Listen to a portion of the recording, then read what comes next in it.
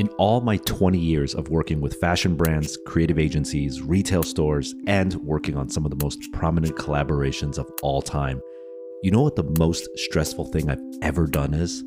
Trying to start a podcast. No, seriously, trying to get a podcast off the ground is like advanced mathematics. It's a tangled web of codes, confusing links, and algorithms. That is until the day I discovered Anchor. If you haven't heard about Anchor, it is the easiest way to make a podcast. Let me explain. A, it is free.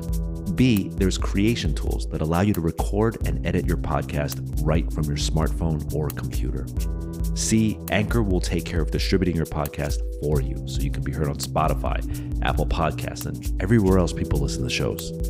And last but not least, you can make money from your podcast with no minimum listenership.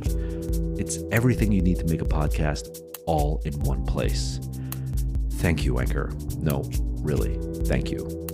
Download the free Anchor app or go to Anchor FM to get started.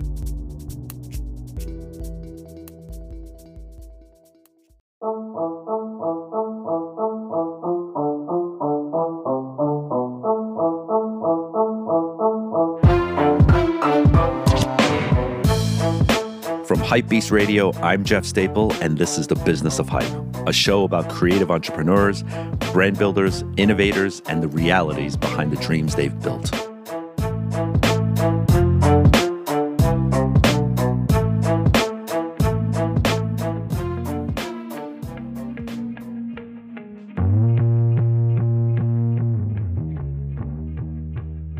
There are a lot of different approaches to starting a business. Some see a huge pie and want to get in on the action. Some want to make a name for themselves and stand side by side with other greats.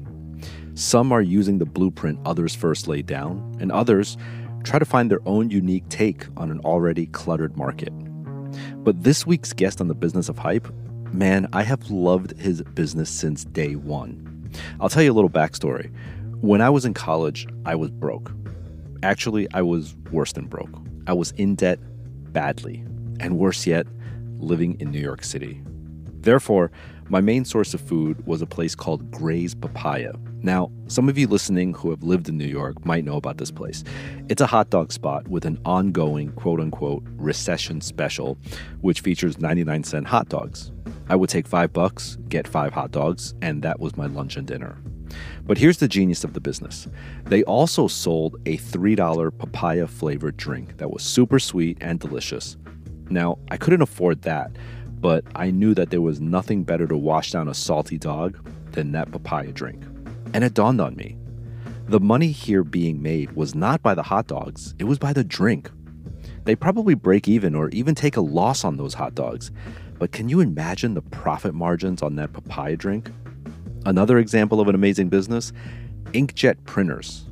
You know you can buy an inkjet printer now for less than $80. It will scan, fax, record voicemail, email, make photocopies, and of course, print. But you all know how it is. After you get that printer, you are a slave to those inks. So anyway, I always thought it would be genius to create a brand where a liquid was actually the product being sold. Now, in addition to all that, this week's Business of Hype guest is one of the few who have carved out his very own path. In a world of streetwear fashion and sneakers, with a million brands competing for the same attention, he was able to go into uncharted territory and stand alone in a fast and hectic industry. If you step into any sneaker shop, you will find on the counter his product. Matter of fact, step into any department store or design store or art supply store, even a hardware store, and you'll find the ever-present and very popular Jason Markk sneaker cleaning kit. So how does a DJ and a gopher at an ad agency do this? Get ready as Jason breaks down his aha moment, the amazing experiences that led him to his first big wins, and the challenges he would face along the way. Everyone, welcome to The Business of Hype, Jason Markk.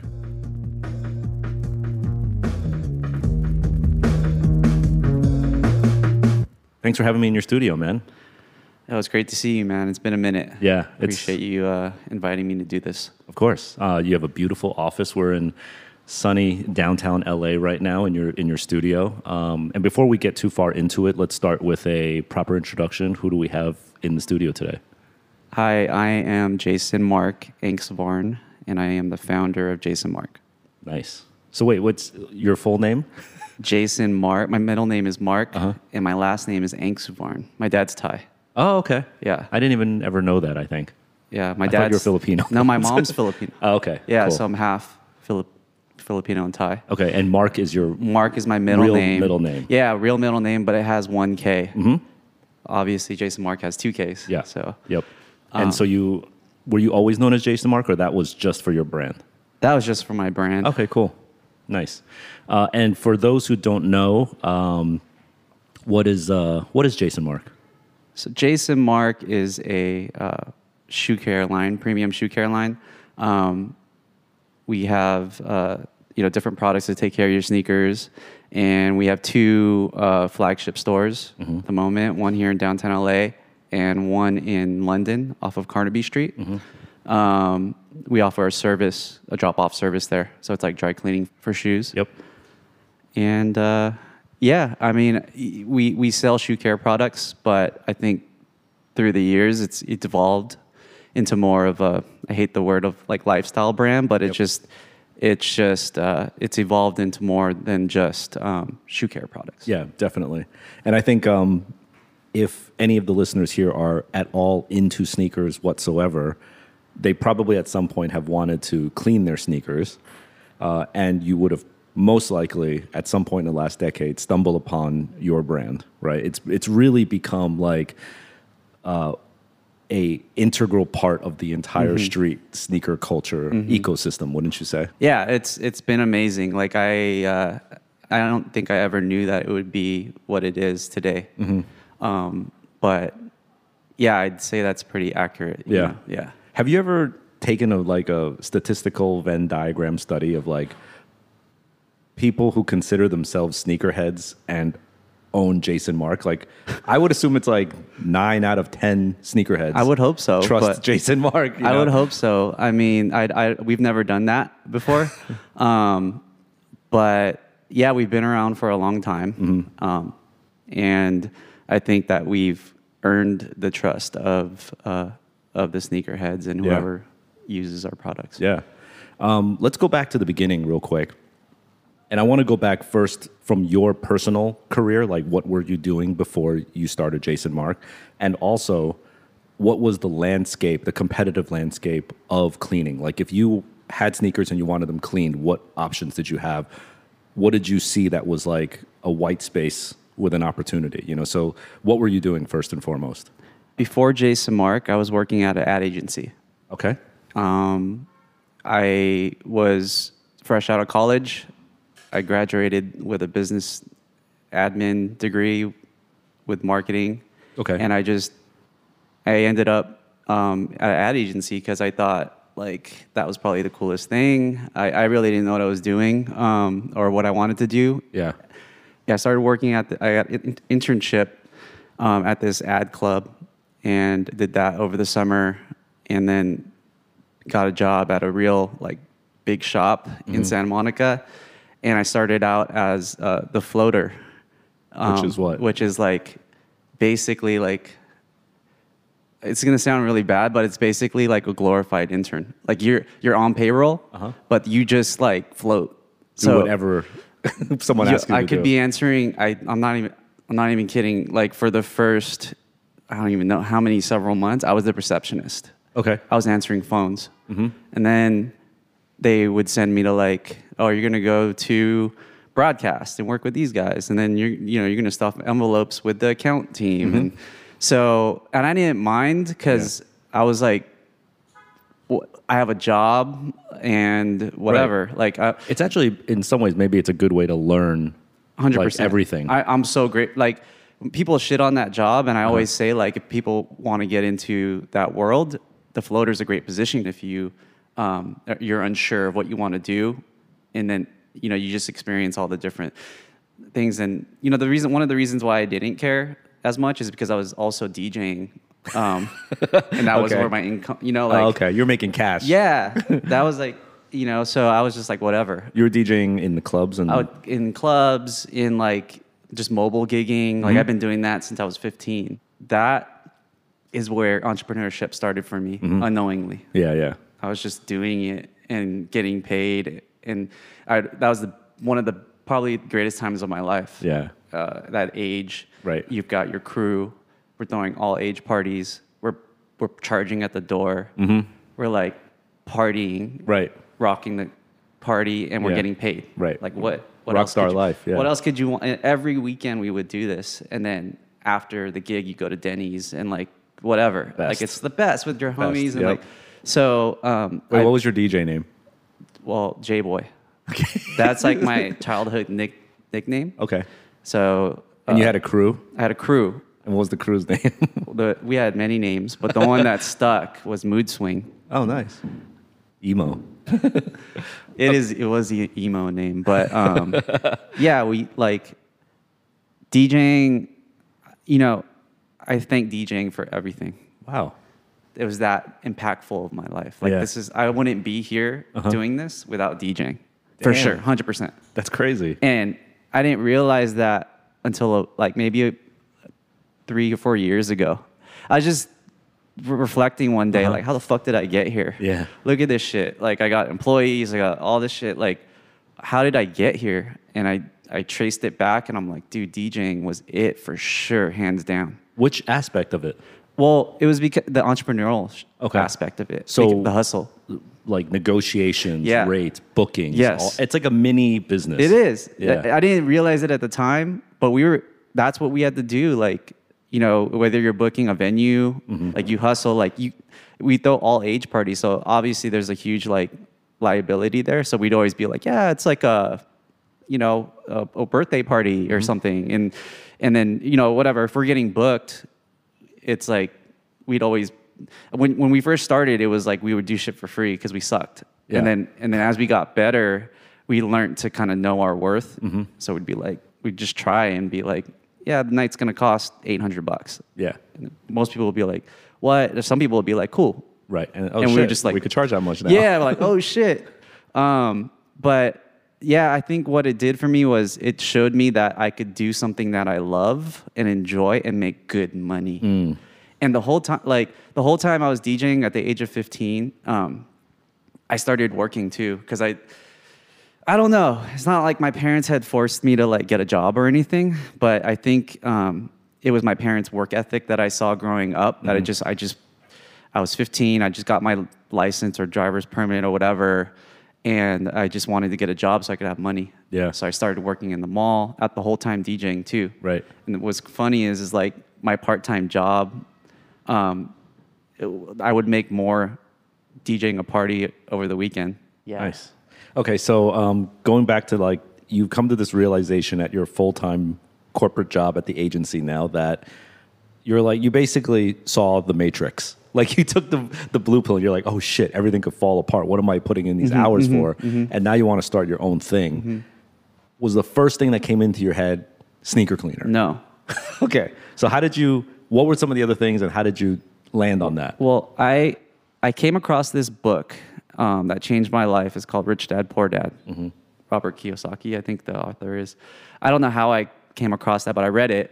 And it basically, it just instilled in me like not to be fearful, to kind of like go for it. But it also like, after I read that book, I had like a different lens looking at things. Like I was like, okay, like I consciously would go through life just being like, okay, well, I've got this lens on. And when you spot opportunities everywhere, right? But if you're not looking for it, then you're not going to see it. So like after I read this book, I just had that lens on, and then I was just looking for like an opportunity. Yeah. Like, and okay. Yeah, so you're looking for an opportunity. I was looking like, what can I do? I don't know like what I'm going to do, but I want to start my own business. And then one day I was cleaning my sneakers at home, and you were just cleaning your sneakers? Yeah. Using what? Just like dishwashing soap, and like some OxyClean and a toothbrush. Okay. And I was cleaning my sneakers, and I was like, I've been doing this for many years, keeping my shit clean, but I always do this. Like, why why isn't there a product that I just use? And there was shoe cleaner Yep. on the market. It's not like I invented shoe cleaner, but it was the stuff that was super generic that you can find at Foot Locker or the mall or whatever. Which they try to upsell you when Yeah. you buy a pair of shoes. Yeah, yeah. Do you want socks All the cleaner? time. And it had like the spiky. plastic spiky brush at the top. Yeah. Yeah, it was that. Super sharp. Yep. And we've all used it, but Yep. I think like for me personally, I just didn't trust it. Yeah. Because it was this foam shit, and like I didn't know what. I'd rather make my own at home. And yeah. I think everyone had that experience where like they tried it, but they never stuck. Like I don't know anyone that swears by it. That cap is crazy. Yeah. it's like a lice remover like or something, you know, like Yeah, so I think that was my first like mini aha moment. Like, oh shit, like okay. I've done this so many years, but I never thought about it. And then when I had that lens on, I was like, bam, there, like I could do. So I started. What I did was I took my advertising experience and started like doing quote unquote research in the field, right? Like I'd go like to like sneaker, like my local sneaker shop was Proper in Long Beach. oh, cool. I always go there. I knew Dubs, who was like the manager at the time, and like, and my homie Pudge was working at this store next door to it, and I would just go there and was like, whatever. So I would go there and talk to them and be like, hey, what do you use to clean your sneakers? Like I wouldn't tell them I'm starting something, and you know he would tell me like, oh, use this and that. It was like a remedy. It wasn't Homemade a product. shit. Yeah. Yeah. So then I was like, okay, well these are just like two people. Like let me go. So I went to a sneaker lineup. I think it was at Blends. Wow. And there was this lineup. I don't know what she was dropping, but I just started going up to kids like in line, like, hey, what do you use to clean your sneakers? And they would just be like, oh, dude, you gotta get a white tip eraser, and you gotta do this and that. Remedies. Everybody had remedies. Right. Nobody was like, use XYZ product. So that's when I was like, oh shit, like I'm onto something here. Okay. Yeah. Interesting. Yeah. So then, Were you interested in the fact that this business was like? Did you work out the numbers in your head? Where like, hell no. Okay, no. You weren't like, wow, this is really low bar, like low, No, like none of that. Okay, none of that. I just wanted to do my own thing. Like I didn't care about the money. the business plan. Yeah, nope. Well, I wrote I did put together a little business plan. It was like probably 3 or 4 pages long. It was a presentation because I needed to raise money. Okay, And I did that. So I put together this presentation and did some research. I remember I was at the agency still, and I used their expensive like research subscription that they pay like $50,000 for. And I was like pulling up figures of like how big shoe market is and all this shit. I put together like a pretty proper thing. Then what I did was I invited my siblings over I was living with my parents. Okay. So I invited them over. I invited my favorite aunties and uncles, and I was like, I'm gonna cook you guys dinner, and you guys should come over. And they knew something was up, right? But they're like, oh, here comes Jay again with this, like, because I was already heavy DJing at this time, so they knew like I was like hustling already. Yep. So they come over. I cooked them some like dinner, and I was like, okay, everybody, like, follow me. I got this presentation then. And I'm sure they were like, oh, shit, like, here it comes, right? And I pull out my laptop, and I do this whole presentation. And they actually, like, I ended up raising, like, through my family, loans, like, of, like, $20,000, 20 or $25,000, something like that.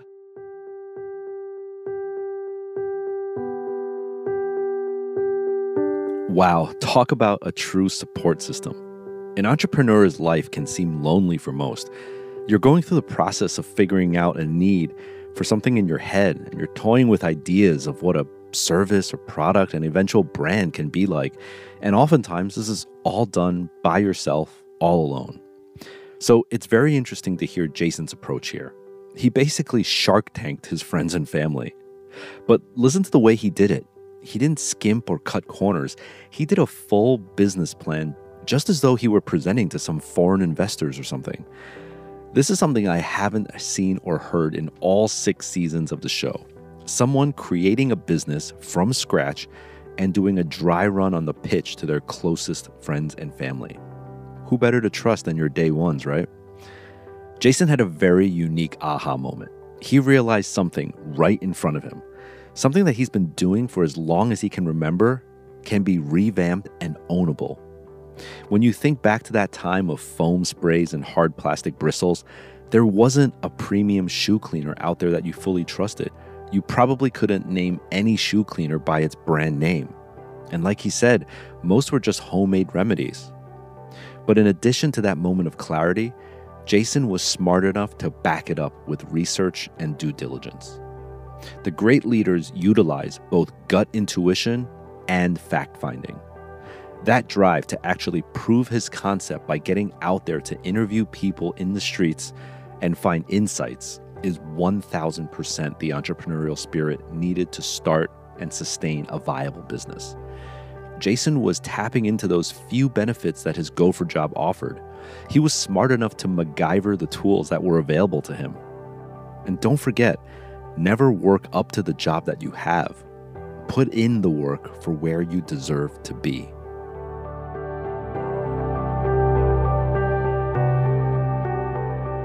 Did you have money on your own to put in? No.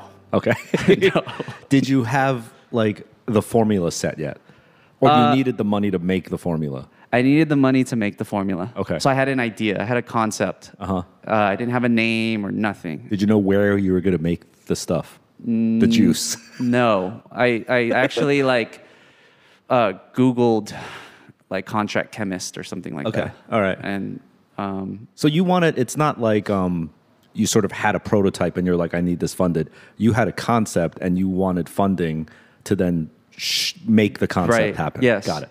So the $20K went into that. Yes. Okay. Yeah, I went into like the packaging and like the actual first run, and I set up a splash page. I didn't even have enough money to do like a proper website, and it was just like a splash page, and yeah, so that's where all the money went. And what was the first product that you made? It was the 8-ounce shoe cleaner, and it had the standard brush, and it was packaged in a mini sneaker box. Okay. Which I thought was like I was like, I got it, you know? Yeah, I'm genius. So it was the purple? Yeah, it was the purple solution, liquid, the 8 purple ounce solution. Yeah, the 8 ounce. And then which, wooden handle? The wooden handle brush with the stiffer bristle, synthetic bristle. It's the same one we sell today, the standard brush.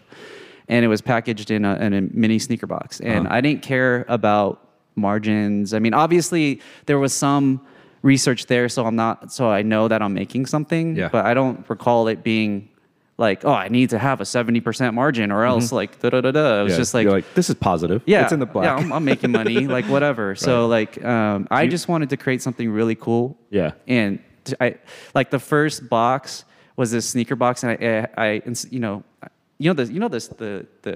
label that goes on the outside of every shoe box, right? Yeah, like, the size label. Yeah, style. Yeah. I purposely printed that separate because I wanted to hand apply each one. Like I just wanted it to have like a very like, a great experience when the customer got it. Yeah. And I could have just easily printed that on the box, whatever. But I just took the time to really like create the aesthetic. Yeah. And make sure that what was important for me was that the experience was everything. And it still is today. Yeah. And Jason Markk was the name right from the get? Like no. Okay. No. I had a couple of options. They're really cheesy.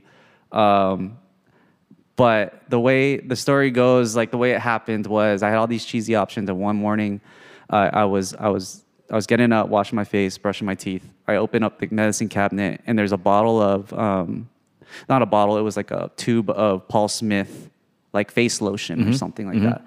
And I was looking at it, I'm like, Paul Smith, like that's the dude's name. Like that can never go out. Yeah. Like if I named it XYZ company or whatever, it's kind of like, that's so trendy, right? But if you use your name, it's just timeless. Yeah.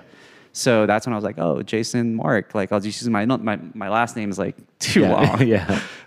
Too ethnic. Too ethnic. So Markk, I was like, yeah, Jason Markk. And then I added the extra K because I wanted it to be easily searchable. Because I knew a Jason Markk that went to high school. Okay. And it was spelled M-A-R-K, Jason Markk. And so I was like, oh, I'm going to add extra K so that when someone Googles this, it just pops up.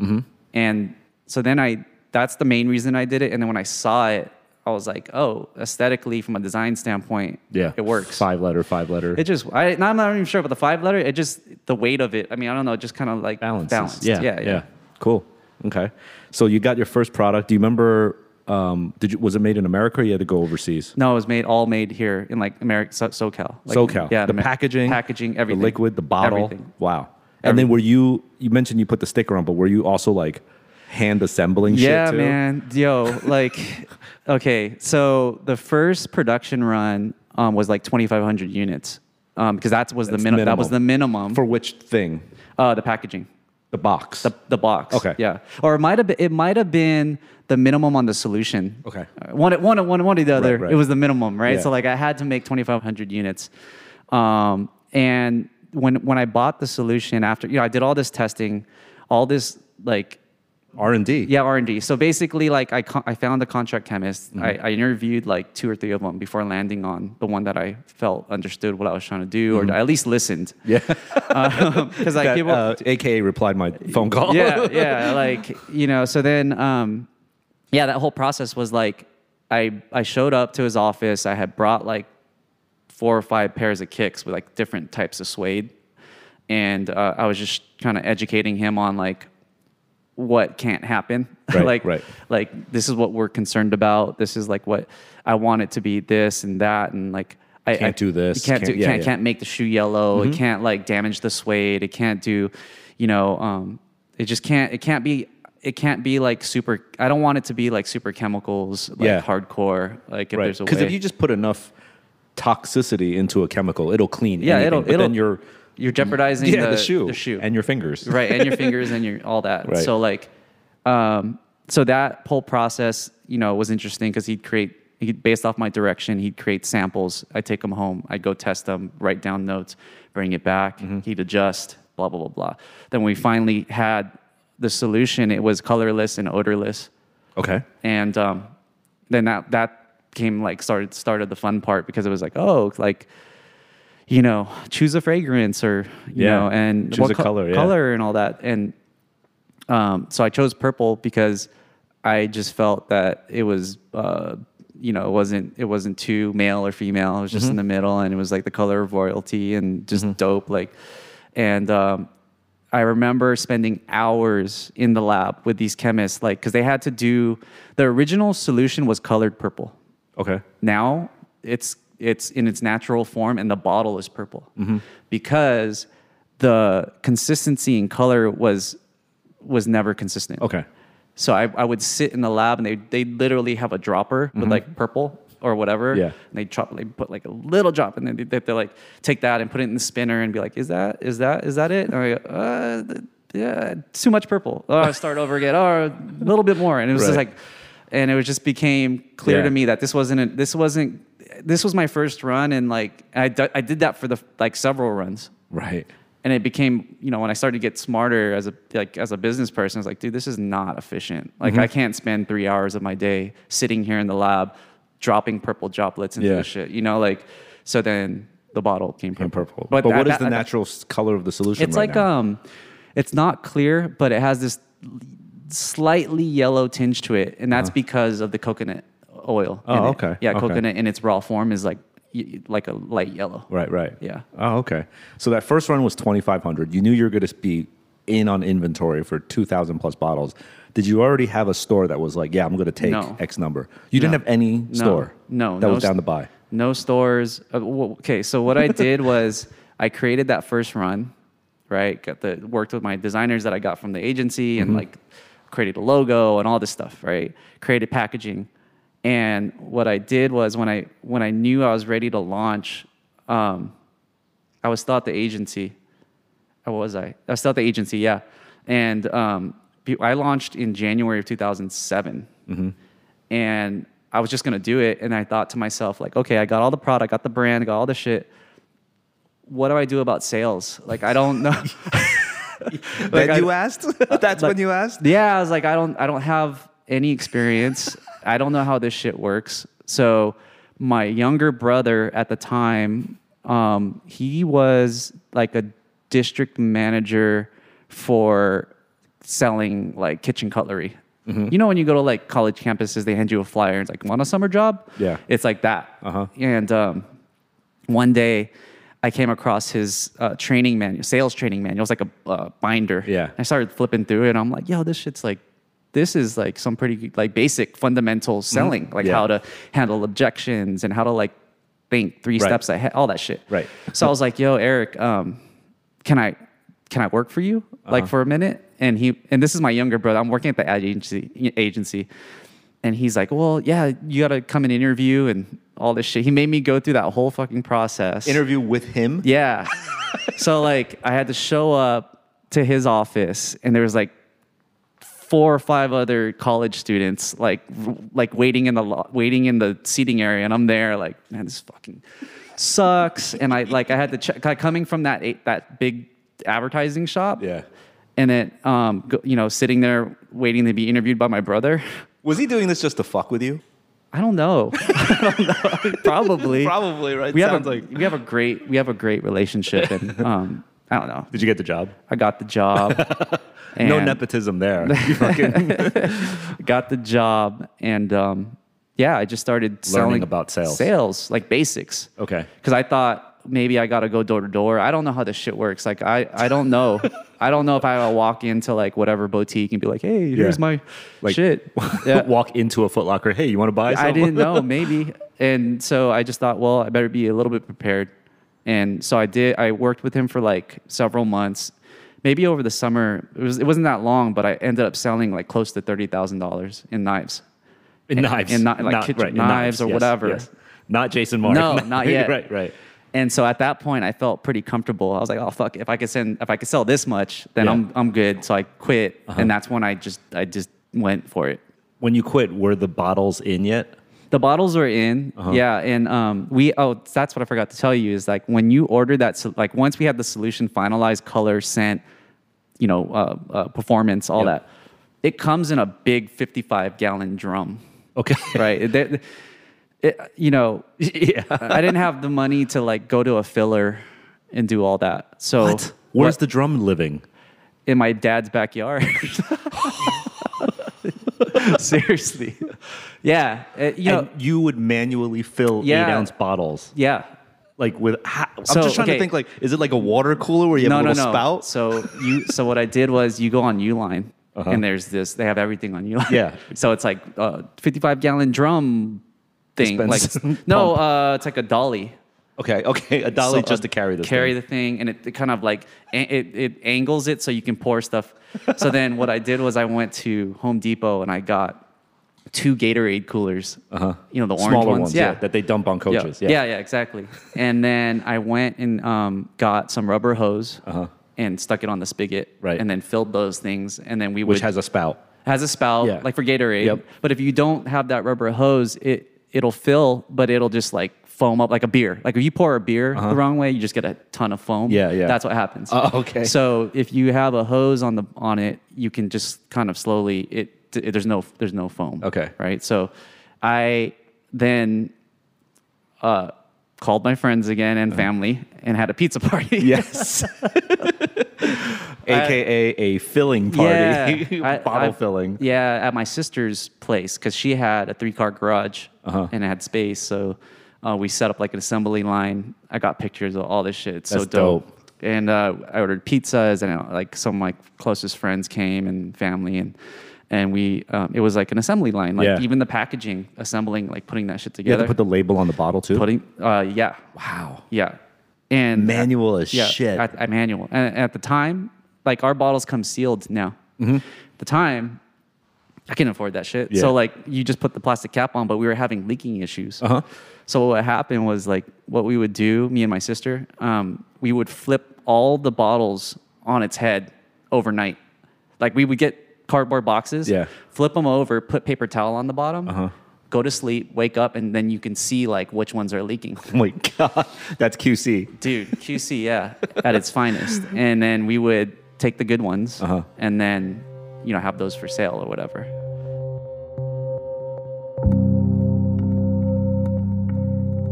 What amazes me from each story that Jason tells is the fact that he did whatever it took to just learn more. He didn't stop at an online search. He straight up went out and became a door-to-door knife salesman just to master the technique of sales. Quality control? It didn't matter that he didn't have enough money for the proper packaging. He figured out a workaround hack with his sister. That just shows to me how crafty and humble Jason is and how much he really wanted it and what he was willing to do to get it. Now, for those in the concept stage of their company, or really any stage, ask yourself, how much do you really want it? What are you willing to do to learn more in order to take what you have to the next level?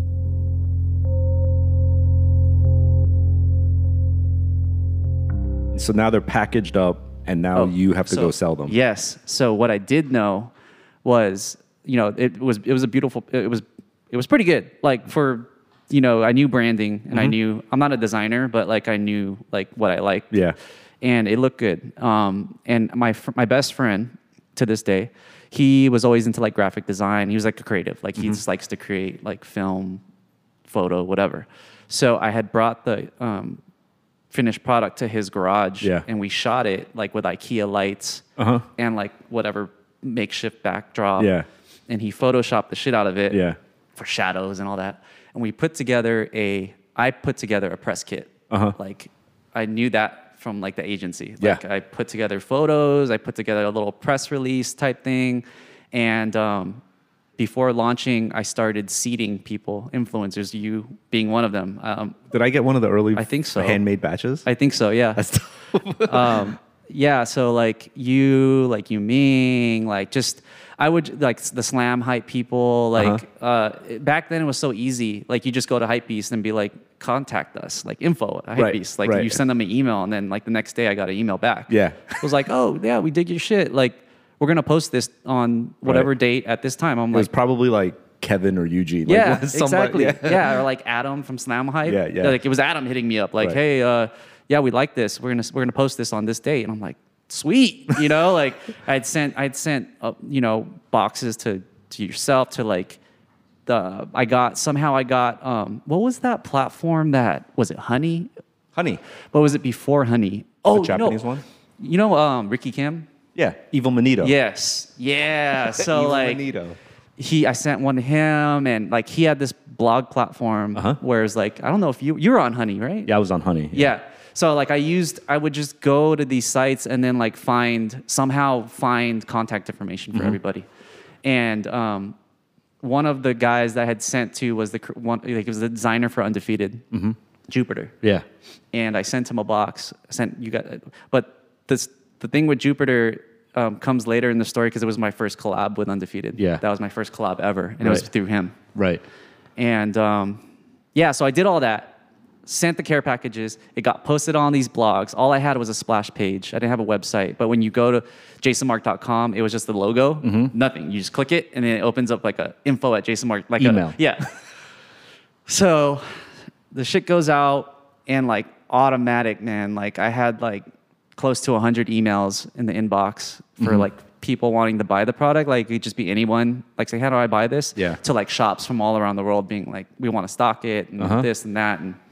If a kid wanted to buy it, how were you doing that transaction? I was manually emailing him back or her, and I'd be customer. So I would like make up a name like I'm Chris from customer service, and this was before Venmo and all this shit, right? So I would send them an order form, like through email, like okay, fill this out, right? And they write in their credit card information, and then send it back, and then we'll process it, and then like it was all of that, and then it was just like out of my mom's house, and I was like. With you filling them out of a Gatorade bottle. Yeah, little did they know. But I was doing that, and they would. And do you remember some of the first stores that wanted it, and you were like, "Holy shit, I can't believe the store wants it." Yeah. Well, before I get to that, if you don't mind. So what happened was, so I had launched. It was crazy. Like I hadn't opened any accounts. I didn't know what to do. My middle sister Christine calls me and is like, "Hey, my friend hit me up. He's like in the industry and he wants to meet you and like whatever, he thinks he can help." And I was like mad suspect. I was like, dude, like I don't know this cat. Like I don't know. I don't have any money to pay him, whatever. Yeah. So I agreed to meet with him, and I brought my brother-in-law. We met at a restaurant because I was just like, I don't know, fuck, like just come with me. Like I don't know. So we met him. His name was Rick Salazar, which I think you know. I think you know him. And he had this extensive resume, like of experience. Like he did all this like stuff, and he was like, "I can help you," this, that. And I was like, I was still a little, suspect, but we eventually agreed to like he would help with sales and marketing and things. So he really took me under his wing. Okay. And kind of showed me. He took me to my first trade show. He took me to my first Nike party. It was like in Hollywood. I've never seen anything like it. And he was like, "Yeah, just roll, whatever." I was like, "Okay." And that's where I saw Jupiter. Okay. So I saw a bunch of people there. Yeah. But I recognized Jupiter, and I was like, damn, like he was with his, like a girl. I don't know if it was a girl or whatever, but like he was just in the mix. Yeah. And I'm just there like a scared little kid. Like, what is, like, this is so dope. Like, what do I do? And I wanted to like, tap him on the shoulder and be like, "Hey, I'm Jason Markk, dude. I sent you a kit, And I was like, did he respond? Like, I think it might have been a thank you or something. Okay. Like an email. Yeah. But he didn't respond like, "Oh, this is so dope. Like, we should do something." Yeah. And so I recognized him, and I was like, all night, I was just like, damn, like, and he was about to leave. I see him heading for the door. I'm like, fuck it, I'm going for this shit. And I go up to him, like, tapped him on the shoulder. I'm like, "Yo, Jupiter." And he was like, "What's up, bro?" And I'm like, "I'm Jason Markk.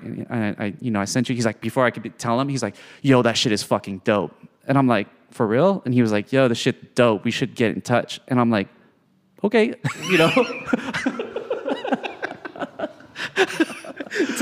It's like worse than asking a girl to dance. Yeah, it was like, I was like, holy shit. But I was like, man, if I let this opportunity pass right now, like, I don't know. Right. And Undefeated to me was like The gods. the gods. Yeah, of course. Like I would shop on La Brea and all the time, Yeah. And so he was like, yeah, we traded information, and I hit Rick, and I'm like, "Yo, man, I just, and Rick's like, "Yo, just like be cool." Like, I don't want, he doesn't want to be like get my hopes up, right? Right. Because like, you don't know. Next day, I'm standing in my sister's garage, like all this shit's around me. I get a phone call on my cell, and it's fucking Jupiter. And I'm like, "Hey, what's up?" And he's like, "Yo, man, let's link, let's like talk about this shit." And I'm like, "For real?" It's like, so we did, and I am forever grateful for like him giving me a shot and just believing in me. Yeah. And we met. It was like Rick and I went, and we met with Jupiter down in La Brea at their office or whatever, and Their secret office. yeah. Yeah. And we just talked about what we could do. We did it, and it was like, Did you go in thinking you're going to get a collaboration, or? I hoped for a collaboration, but I don't know. Like, Right. And that's what he offered up. Like, Yeah. let's do a collab. yeah, Wow. Did you even sell through your first 2,500 at this point yet? no. Wow. No. It came so fast. Really fast. Yeah. And then, Rick was like, "Yo, like, obviously, we're going to do this Undefeated collab." It came, like, we did it. It like sold out. It was like 1,000 units or whatever, which, by the way, the minimum on the packaging was 2,500 or whatever it was. So I sat on like 1,500 of like flat packaging that I just couldn't, just held it. because it's limited. You know, it's like, so yeah, we sold through that. And then Rick knew someone at Nort. He knew Stash. Yeah. Someone. He knew Stash. Right. And so we got talking to Stash, and he was down. And I remember that this is where I met you, was we created this limited packaging for Nort. Yep. They launched it alongside like a Pepsi thing they were doing. And I flew to New York. It's my first time to New York. Wow. And me and Rick, and yeah, I think he got a meeting with you while we were out there. Oh, Do you really? remember that? No. He was like, "Yeah, we should talk At Reed Space? It was at Reed Space in the basement, or like the office. Okay. Was there an office downstairs or something? It was Reed Space, and then the back half was Staple. Okay. Back in the Probably day. Staple. Yeah. Yeah. Was Nord on Eldridge at this time? It was the one with like the ramp. It had that ramp. Oh, that's on entrance. Lafayette. Yeah. Yeah, the bigger one. That was the one that I went to. Wow. And I had met Stash, and I was just like, whoa, like, this is crazy. And like, funny story. He had asked me to sign one of the kits that we made. Stash did. Yeah. He was like, "Yo, can you sign this?" And I was like, "What? Like, for real?" Like, and I was like, "Okay." So I signed my fucking signature. Like I didn't sign on your credit card. Yeah, I didn't sign Jason Markk because Right. I'm like, you know, He looked at you like, he was like, "What the fuck?" Nah, but well, you never practiced your yeah, tag. I mean, Right. yeah, exactly. So, but amazing. Yeah, Stash is the homie. He's always, you know, I just ran into him like not too long ago. Anyways, Yeah. but he's always supportive. And then we were in New York, and then we caught a meeting with you, and then we ended up doing the Nike ID box. Yep. That pull out with socks, which I love. Microfiber. I love the socks. I still wear them to this day. I recently cleaned out an archive closet and I found like 6 of those boxes. They're good socks, man. Well, the whole packaging was so ill. Yeah. It was amazing.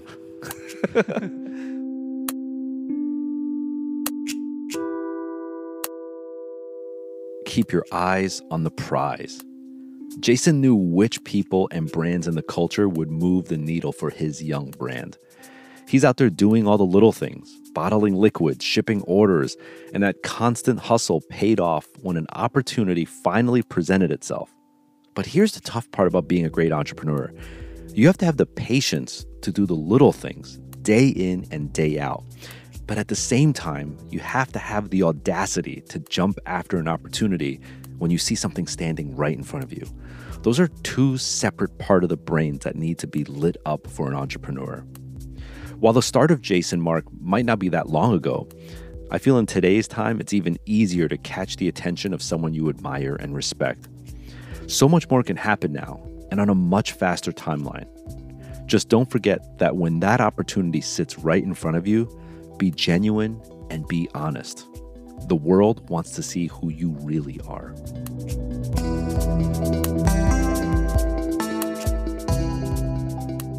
Wow, so that was really fast. Like most people today start a brand, like, and if they could get undefeated, Stash, and Staple, like in what, the first year. Yeah. Seriously. Like, So Rick did a lot. Rick did a lot. When did you quit your job finally? I quit my job that January. The year, like 2008. 2000. I launched 2007. Yeah. I quit maybe late 2006 or early 2007. Oh, okay. Because you were able to make a living from selling Jason Markk? What was I doing? Oh, I was DJing. Okay, so you still you're making some money DJing. Yeah. I was instead of DJing and the agency, you were like, let me DJ and Jason Markk. It was a DJ. I was living at my parents' house. I didn't have any school debt because my parents took care of me. They just you know what I'm saying? So they held me down. Right. And I was just working out. I was just living at home and just DJing and then running this shit. Uh-huh. But from the second I launched it, we were busy. we had sales, dude. It was consistent. It Right. was every day I'd wake up and there'd be 5 orders. On a good day, it'd be 10 orders. But it was consistent. Every day there would be orders. Yeah. And then, so that's, I just kind of, I was able to do it that way. Uh-huh. And then after you sold out of that first run, you felt good about re-upping? Yeah. Same vendors, same everybody? Same everything. Yeah, it was just so small of an operation. I don't even know if that, 2,500 units, it probably took me a year and a half to sell through all that shit. And then you do it again. Right. And it's and again, I didn't have any business experience. It was just just figuring it out as we go. Who was handling the books to make sure you were getting paid? And I had an accountant. Okay. But I didn't even collect a paycheck. Okay. I wasn't collecting a paycheck. Right. It was just went back into the company. It was just back in the company. I had one bank account, and I wasn't taking anything. And then the recession hit. Everything was great. Before the recession, remember this period of luxury? Yeah. Yeah, everything was luxury. Yeah, everything was all good. Everything was all good. And anyways, the recession hit 2008, 2009. And I think we were too small to have it really affect us. Yeah. It was something that we could weather, but there did come a time where I felt a little bit sketch. And I took a part-time job at Trader Joe's. Oh, wow. While running the company. And my girlfriend at the time, now my wife, we were staying with my parents in a bedroom, and it got to the point, we weren't broke, but it got to the point where it was everything was going on the credit card. Yeah. And it was just like gas, food. Right. And I just thought, man, I scary. gotta do something, man. Yeah. Like, fuck it. Like, if I gotta get a job somewhere, Right. I'm gonna do it on the low. Mm-hmm. And I made some adjustments. Like the 8-ounce kit that I was selling originally retailed for $25. And I thought, yeah, I gotta make it more accessible at an accessible price point. Yep. So I cut the solution in half to 4 ounces and changed the packaging to a more like, I think it was a pouch. It was just like a generic U-line silver pouch with like a sticker on it. Right. And I was able to sell that for like $15, $16. And it sold much better. Yeah, it just sold much better, and that kept us afloat. Which is smart because you're just taking the same liquid and repackaging it. Right. And so I was like working at Trader Joe's. I had worked at Trader Joe's before, like way back before the agency and all that. It was just like a part-time job. Right. So I called in a favor. My boy was like a manager somewhere, and I was like, hey man, like I'm going through some shit. Like, can you get me a job somewhere? And he got me a job at the Long Beach Trader Joe's. Yeah. So I started working there while running the company. And next door to the Trader Joe's there was a USPS. And I would just, before my shift, I would ship I'd go in carrying boxes, drop it off next door, then go clock in. Damn. And I would like have my phone on me answering customer service emails and like, and at this point, Jason Markk was already like 2.5 years old. So if you're in the culture, like, and you knew about it, like you would know about it. What was funny was there's this kid that was working at Trader Joe's and he recognized me. And he recognized me and he knew who I was because we had like the same circles, but like distant circles. Like so he was like, yo man, you still doing that shit? I'm like, yeah, man. As you're like I'm restocking like, yeah, man, hand me those cans over there. I gotta stop. Yeah. But yeah, it's a struggle. It was a struggle's real, man. Yeah. And then I had this one cat. I was doing the checkout, and this cat came through, and he was like obvious, like he was rocking whatever sneakers, And we just got chatting, like, and I think he recognized me because he was like, "Yo, what do you? So what'd you do before this?" And I was like, "Oh, it's just like I don't know, like I don't know, I was DJing or just, I didn't want to." How bad would that be? Like, right. I have a business. Jason Markk, you want? This is what I do too, like part-time. But yeah, I could tell like he was asking all those questions. I just was kind of like just trying to get him through the line. Like, yeah, man, have a nice day, dude. But yeah, I did that for like not too long. I want to say like 3 or 4 months. And then business picked up and stabilized, and I was like, peace out. Like I'm out. Right. So then I went back to full-time Jason Markk and DJing. Yeah. Was there a point where you were able to turn it around in like a real turning point where it was like, holy shit, we got whatever, this distributor, this account, like that really stabilized it? Everything. Yeah. What was it? It was the first, like when I first showed at a trade show. Oh, okay. And that, we didn't show at a trade show till like, we started 2007. We didn't show at a trade show till like 2010. Okay. Or something. What trade show? It was Agenda. Okay. So you showed first time at Agenda. First time. And was it? It was amazing. Gangbusters? It was amazing. It was just me, dude. And I remember I'm not even exaggerating, I did not sleep 1 minute. I went 24 hours before the first day because I had to do the booth setup. Yeah. And 10 by 10 is a small booth, but if you only have so much product, like it's like you have to fill the space and do all this shit. So like, I called my homie who was helping me with some design work, and my homie John Balearis, and he came through and just helped me kind of like visualize some. Is this Long Beach or Vegas? This is Long Beach. Okay. And you got a ton of orders out of that? Or yeah, what? A ton of orders, all this interest, and it was only me like there. Like I didn't have anyone. Yeah. So even the bathroom breaks and shit. It was like just empty booth. It was I had a friend that was in the industry, and I would just be like, "Yo, man, can you just sit right here for just like literally 5 minutes? I'll be back." You know. And so it was that type of thing, and that's where we started to really grow. Like we've been fortunate enough from the minute that I started the company to have like a very organic, gradual growth, and it was just enough to where like. I could enjoy the shit out of it. Like it wasn't about business. It was just about the brand. Yeah. That's all I cared, and product. That was all I cared about was like, as long as we deliver a solid product that delivers this experience and I focus on the brand, everything else will come. Yeah. Like the money will come, whatever, like opportunities will come. And that's all I knew. That's all I knew was brand. Mm-hmm. So that's all I did. Yeah. And then started opening accounts there. And then we got invited. This was the turning point, was we got invited. Oh, I got my first distributor just by like a cold email, my Japanese distributor, who is still my distributor today. Nice. So he just emailed me, and I was like, I don't know. I was just like, okay. So I met him, and I was like, cool. So he just became my distributor. There's no contracts, whatever. It's just like at that time. Right. You probably had no Japanese accounts either, so you're just zero. Like, yeah, zero. And we just met, and I even to today, like the way I work is like a lot of based on energy, you know, like chemistry, vibe, you know, like if that's there, we'll figure the shit out later. As long as you have like some experience. Yeah. So that was it. And then we got invited to do bread and butter. In Berlin? Okay. Like the next year, or 2012 or something like that. But we flew out there. We had a free booth. It was like not even a real booth. It was just like a thing. And our whole goal to go there was to get distribution in Europe. Yeah.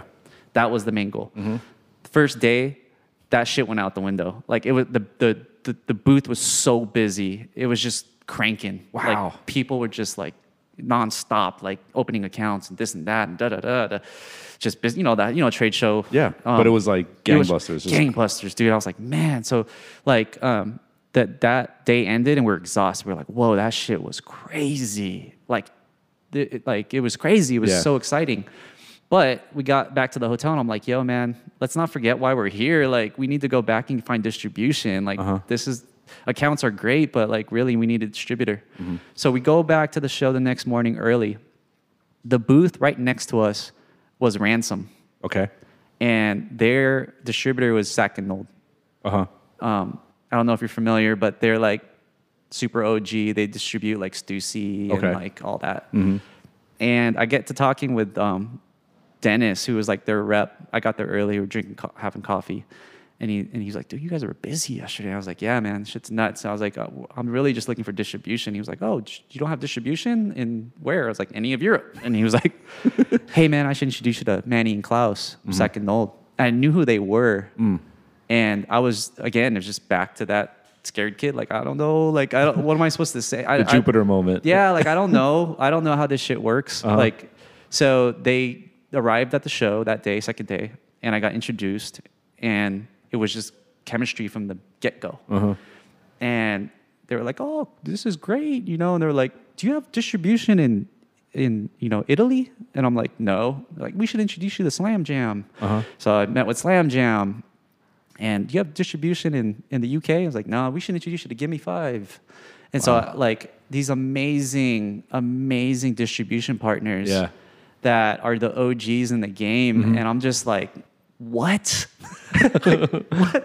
So damn. Yeah, bro. Like that was epic. Isn't life crazy? Because maybe like if you partied that night instead and didn't have coffee that morning, like, and if you didn't have that simple conversation that started the domino effect. So this is Jeff, bro. Like, what is that? The law of attraction? I believe in that shit. Like, I just believe in like energy, man. Like if you put gotta put yourself in that place. You gotta put yourself in. And you know what? Like maybe earlier in my Jason Markk career, I was a bit like, oh yeah, man, it's just everything's gonna fucking work out. Like no matter what. Right. Like that's a bit naive. Like, but I do believe in the energy. Like it's the energy that you put out there, the opportunities present itself, and then it's up to you to sort of decipher like, is this a good opportunity? Is this you know, you got to use your gut, and then you make those decisions that could make or break or take you to the next level.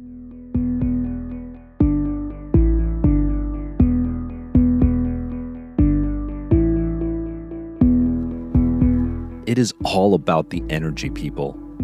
Trusting your gut and your instincts. That's always sound advice. But in my opinion, and Jason's, that comes from being in tune with your own energy. Now, what the hell does that mean exactly?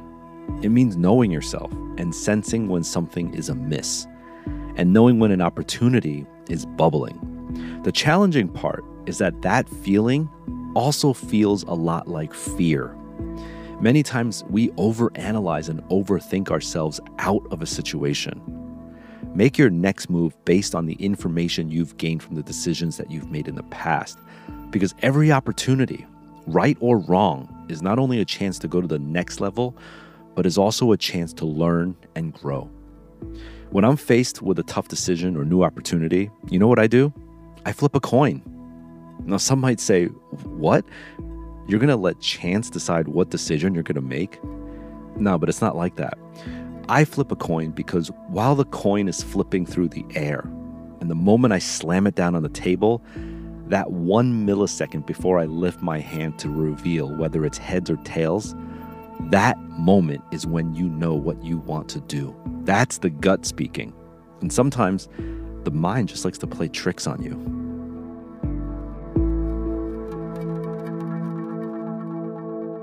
So that really, you got distribution in Asia, distribution in Europe now. Yeah. So now the growth it's now. Yeah, the growth is now starting to pick up. Yeah. It's not crazy growth because most of the partners that I got specialized in the tier 0, like boutiques. It was still boutiques. So limited quantities. Yeah, like it's still like growing. Right. But it wasn't like department store majors yet. So it was still manageable. Like, honest to God, like I was still just having fun, like doing collaborations, and you know, now that we had this network around the world, it was a lifestyle, and it is a lifestyle today. Like, it blurred the lines of business and lifestyle, and we, you know, when we would fly to London to meet and see the market, and just it was like business for like a day. Like, we'd talk about whatever, and then it was just like hanging out, vibes, like all whatever. Right. 90% like hanging out, and then at the last 10%, like, oh, wait, the order. Yeah, I mean, we would get business done for sure, but it was just like more hanging out, right? And that was the consistent vibe, like around the world. Like with Slam Jam, we go out to Ferrara or Milano, and we go out and hang out and drink and eat and like talk business for a day. And then same thing, Sack and Old, like we go to Bochum in Germany, and like, you know, and it's like this, it's just, I loved it, man. I was just like, I don't ever want to stop doing this, like, ever. I don't care about, like, it was a business, it was a legit business at this time. Yeah. But, it, you know, it was just about being a business owner and like doing my own shit. Right. And then it didn't get complicated or challenging until later. Yeah. Oh my God. So yeah, you mentioned, like, you're saying it as if it's a good thing, but underlyingly there might be a negative to this. Yeah, of course. I mean, when you're just operating a business like that, you're having fun, and but you're not looking after all the shit that you need to be looking after. Yeah.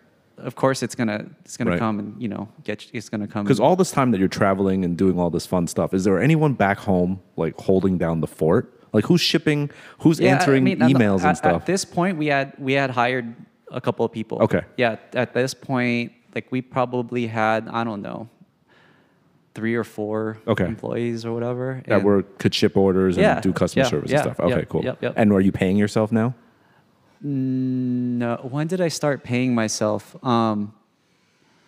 There was a point where it was probably around the time this time where I started paying myself. So I got myself a lawyer, and he had made all these suggestions, like what are you doing now? And I'm like, I just have a bank account, I have a debit card, like whatever. I'm not. He's like, are you paying yourself? I'm like, no. And he's like, oh, we need to change that. Like, we need to protect. Like, where's all your trademarks and all this stuff? Like, it was just all in one bucket. Oh, okay. So he was like, oh, there's asset protection and all this stuff that I didn't know about. And so he set me up. And then, at that point, I started to collect the paycheck and all that stuff. So, right. Yeah. When did the next phase happen where, you know, you mentioned you had growth sort of like at a 45-degree angle, but then it went to like straight up a north face wall. Yeah. You know, when did that happen? That happened when I hired a sales rep. So in comes Oliver, who is today still with the company. But I met him. He was at a trade show. He was at the booth next door. He was just sitting there by himself. He was repping BBC. And I just went up and talked to him. I was like, yo, what's up, bro? Like, we're next door. I'm Jason. Da-da-da. He's like, oh, what's up, bro? Da-da-da. So just the whole show was just like whatever. And then before the show ended, I just went over and handed him a kit and was like, here you go, dude. Like, enjoy. Nothing, whatever. And then he hit me up like, I don't know how, like months later. And he was like, hey, you looking for a sales rep? And I'm like, I guess. Like, he's like, dude, we can grow this shit and like we could do this. And I'm like, yeah, dude, I just want to maintain the brand. Like, I was just brand. Yeah. Like, dude, I don't want to fucking, like, I don't want it everywhere. And he was like, no, I get your vibe, I get your vision, like, da-da-da. So, yeah, so he came on board as like a sales rep, independent sales rep. And that's when it started to take off because, he was now managing, like going after like getting orders and making sure like, everyone was taken care of, you know, and then through that, we just started to do more trade shows. And then the brand just organically was kind of growing bigger and bigger. And it was still at a good pace. Like I felt like we could manage. Yeah. Like this was like 2000. He came on 14 and was like on and off. It wasn't really like a thing until like 15. And he was like, yo, I think like, I know I've been kind of doing this for you, but it's like, I think I could really like do this. And he was living in New York at the time. And he's like, I'm thinking about like moving out there to LA and like really doing this with you guys. And I was like, let's do it. So this is like 2015, comes through, moves out to LA, and we go into trade shows and like opportunities just were presenting themselves, I guess organically, because the brand was getting more visibility. We were doing all these collaborations with like really dope partners, really dope brands, like, and we started to make waves. And then I think like Foot Locker or something like came, and we were just started to get into the majors. Yeah. And I started to see it like in like the Container Store, like, well, that was more recent, like, but like really places that are way outside the spectrum of street culture and sneaker culture. Yeah. I think that's the beauty of the beauty of it. The beauty of it, because the brand Jason Markk, our roots are in sneaker culture. Like we used to do all the sneaker shows, have our little booth, and like we used to hustle. Like we put in work. Like we paid our dues. Like we all that shit. But as I started to kind of like grow up and my like whatever, my taste started to get into different things, and what it reflected on the brand. So like the brand started to like started to get more refined as well, and sort of like just little changes to the branding. Like we'd update the logo and it'd look a little bit more grown up, and like just like refining things. And the beauty of it was that like our account list to this day is something that we're so extremely proud of, because it's everything. It's the whole spectrum. It's like Undefeated, Kith, Blend, all the sneaker shops, top tier stuff, top tier, right? And then you've got like MoMA Design selling the shit, and like Colette, right? Like it was all these things, and but we had the whole spectrum. So then we started to get into like Nordstrom's, and like department stores, and like Foot Locker and all their banners, and then like Finish Line, and like and it was just that's when like this was like 2015, 16. It started to really ramp up. And it was all manageable. But I think at this point our growth and demand just skyrocketed. Like it was nuts. And that's where sort of the challenge started to come. Like it started to, I think it was sort of bubbling under the surface, but it was because we were able to ship and everyone was happy, or everyone's happy, like retailers. You could sort of mask it. It wasn't that I was in denial. I just didn't know. Like we were just like, we're good. And it's not the typical problem where it's like, yo, we're not getting orders. No, dude, it's like we had it was just crazy demand. And so like, it presented itself. It showed the problem that was bubbling started to show. And I thought, okay, like I need to raise capital. Like that's what I need to do. So, that process from not knowing anything it's a challenging one, because it's like there's so many choices out there. Like there's the bank, and then there's like VCs and private equity, and there's angel investors and independent investors, like all these things, you know. Yeah. And I don't know, like I'm real, like we've put in so much blood, sweat, and tears into this shit, and like it's my name, it's personal. It's like I'm very protective of it, and I didn't know which route to go, so I naturally explored the bank route first because it was like I don't have to give away equity, and so that worked for a while. Like the bank helped us and gave us a line, and we were able to kind of like grow with that line for several years, like at least a couple of years. I think we got a couple increases, and it was all good. But I think at some point the demand just skyrocketed way out of our capacity or capability. Right. And that's where, you know, we started to kind of, you know, struggle a bit because it wasn't, you know, everyone's like, oh, that's a great problem. I'm like, yeah, it's a great problem, but not when you know what I mean? Like, it's a great problem to have if you can figure it out in like 6 months. Right. Not a year and a half or two. Which is what happened. Was what happened. Right. Yeah. Like, because not only was that happening, but now the competition, everyone was sort of coming out with their own version of a premium sneaker cleaner. Yeah. I forgot about that competition. We created the lane, right? So we had the whole lane to ourselves for like 6 or 7 years or some shit. Like, and then competition started to pop up, and they had deep pockets, like super deep. We're just this little company. Like, we're the leader, I guess, like from a brand standpoint. And I would stand by best in class, like product, right? Like, but we didn't have like funding, like you know what I'm saying? Like we were the like logistical know-how, like supply chain, and all that stuff. We had supply chain, but not sophisticated enough to maintain the type of growth that we were experiencing.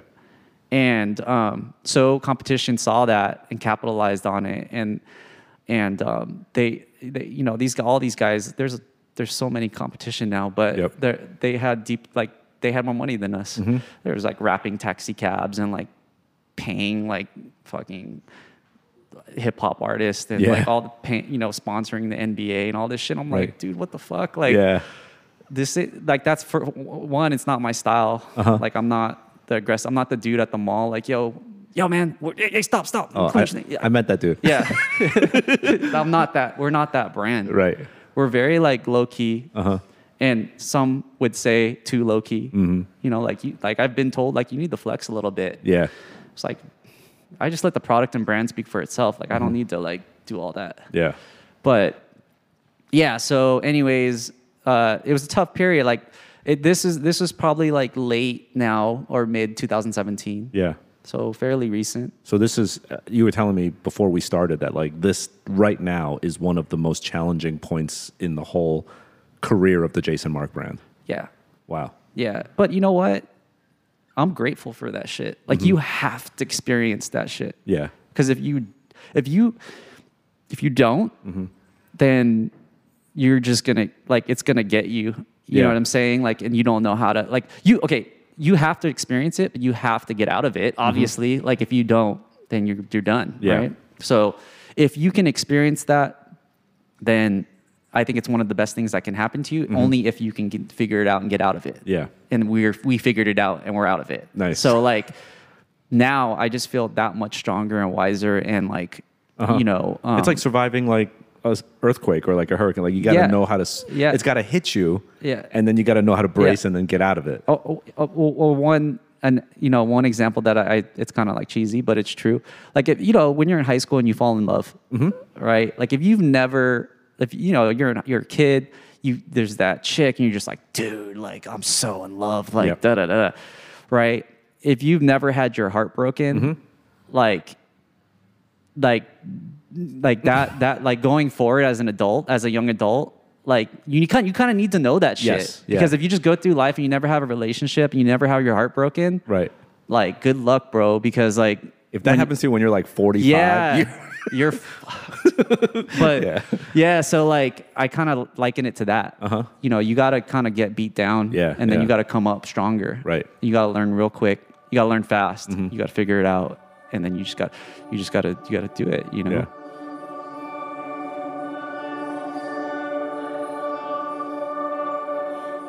There's a lot that goes on when owning and running a business. With Jason, we heard about the slow rise of developing his concept and then the multiple wins with key shops and dream collaborators. A lot of this may come from rubbing shoulders with amazing people, having dope dinners in faraway exotic locations, but the real work doesn't happen at the parties or from what you see on the gram. The real work happens when no one is watching. Those countless hours Jason did packing orders in his garage, those all-nighters at a trade show, that is where wins are born. And as Jason said, no success story comes without some L's. He gets very real here about his need for more structure and more funding. And when his brand left the door ajar for the competition, deep-pocketed companies started taking a bigger slice out of the market share. All businesses are going to face these types of challenges. Some last long, and some you come to realize aren't even a blip on the radar. But how you react and course correct is important. Being in the position to react isn't the bad part. It's not being able to create a plan to get out of your predicament. That's when it gets bad. As Jason pointed out, for his particular business, he knew that he had 6 months to turn things around. If he waited 12 to 18 months, he might have lost everything. So I want to speak about being proactive versus reactive. I think I always tell people, especially that I work with, there is a need to be proactive. It doesn't matter what stage of life, work, or business you're in. Being proactive is critical.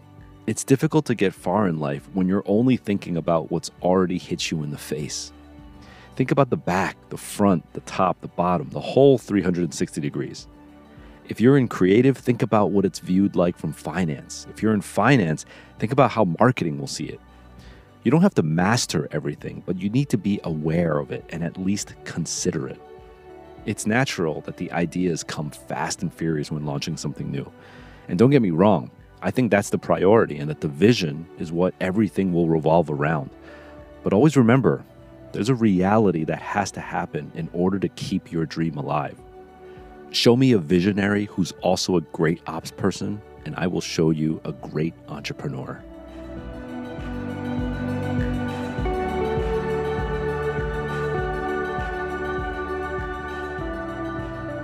How big is the company now? Like, how many people do you have now? We have about 30 or so. Yeah. Yeah. Nice. Yeah. It's pretty amazing. And like, so what is the future behold right now?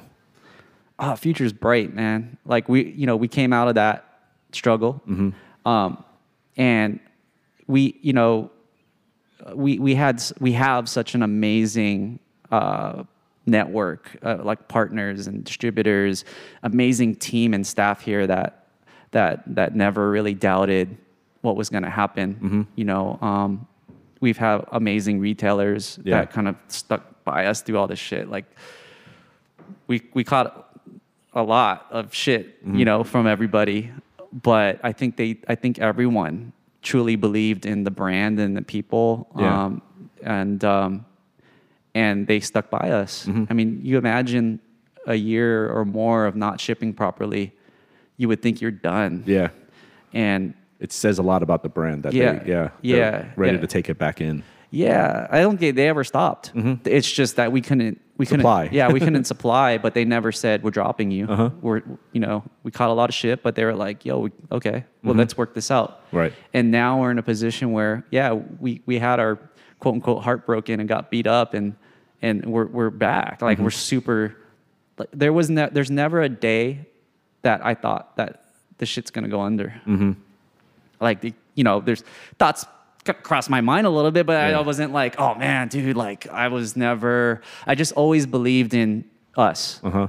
And I think everyone else here did too, and unfortunately, like through all that situation, like I had to make some changes and things. There's some shitty things that I had to do, like with, laying people off or whatnot, which was like the hardest thing that I've ever had to do. It is, ever. What was the height of your head count? It was like 38, 39 at one point. So, yeah. You had to lay off like about 10 people. Do the math. So. Yeah, it's like 8, 9 people. Right. Which was heartbreaking because these guys and girls like did not deserve that shit. Mm-hmm. They, they're what do they call it in a war? Like They're like the collateral damage of it, right? Yeah. Like it's not their single-handed fault, but yeah, it's not anything they did. It's not like, oh, your performance was whack, so we Right. got to fire you. Right. It was like, yeah, like this is really tough, but it had to be done, and and the other changes as well, just restructuring all type of things. We brought in some outside help, which is something that I would for the listeners would recommend if you're ever caught in a situation. Where don't be ashamed to like ask for help. Yeah. Right. Yeah. All right, cool. I mean, what is one bit of advice now that you would give yourself if you could like sort of look back at your career and be like, you should do this differently, Jason?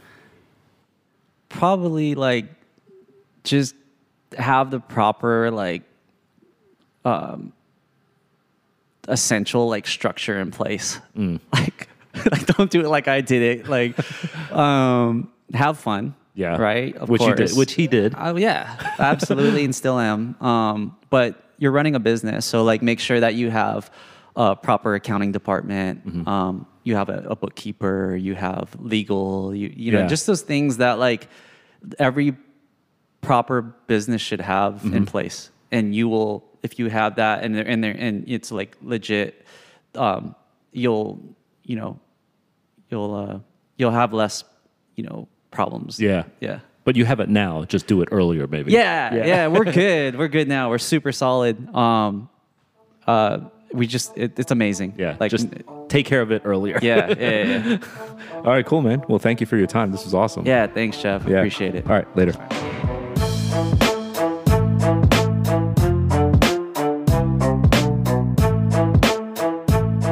Hey, thanks for listening to this week's episode with Jason Markk. As always, you can find out more about the show and listen to other episodes at hypebeast.com/radio. You can subscribe to us on Apple Podcasts, Spotify, or wherever you listen. I personally use Anchor FM. Also, please do me a favor and leave a raving review and comment to tell us what you think of the show. And also, tell a friend about the show. And if your friend happens to be every single person on social media, well, feel free to share it there too. It definitely helps a lot. We occasionally answer listener questions on the show, so if you have a question, shoot it over to me on Twitter. I'm at Jeff Staple. The Business of Hype is created in collaboration with Bright Young Things. You can check out their work at byt.nyc. Our director is Daniel Navetta. Our audio engineer is David Rogers-Berry. Our associate producers are Sydney Pacumpra and Christina Hong. This episode was recorded at Sibling Rivalry Studio and on location at the Jason Markk headquarters in downtown LA. I'm Jeff Staple, and you've been listening to The Business of Hype on Hypebeast Radio.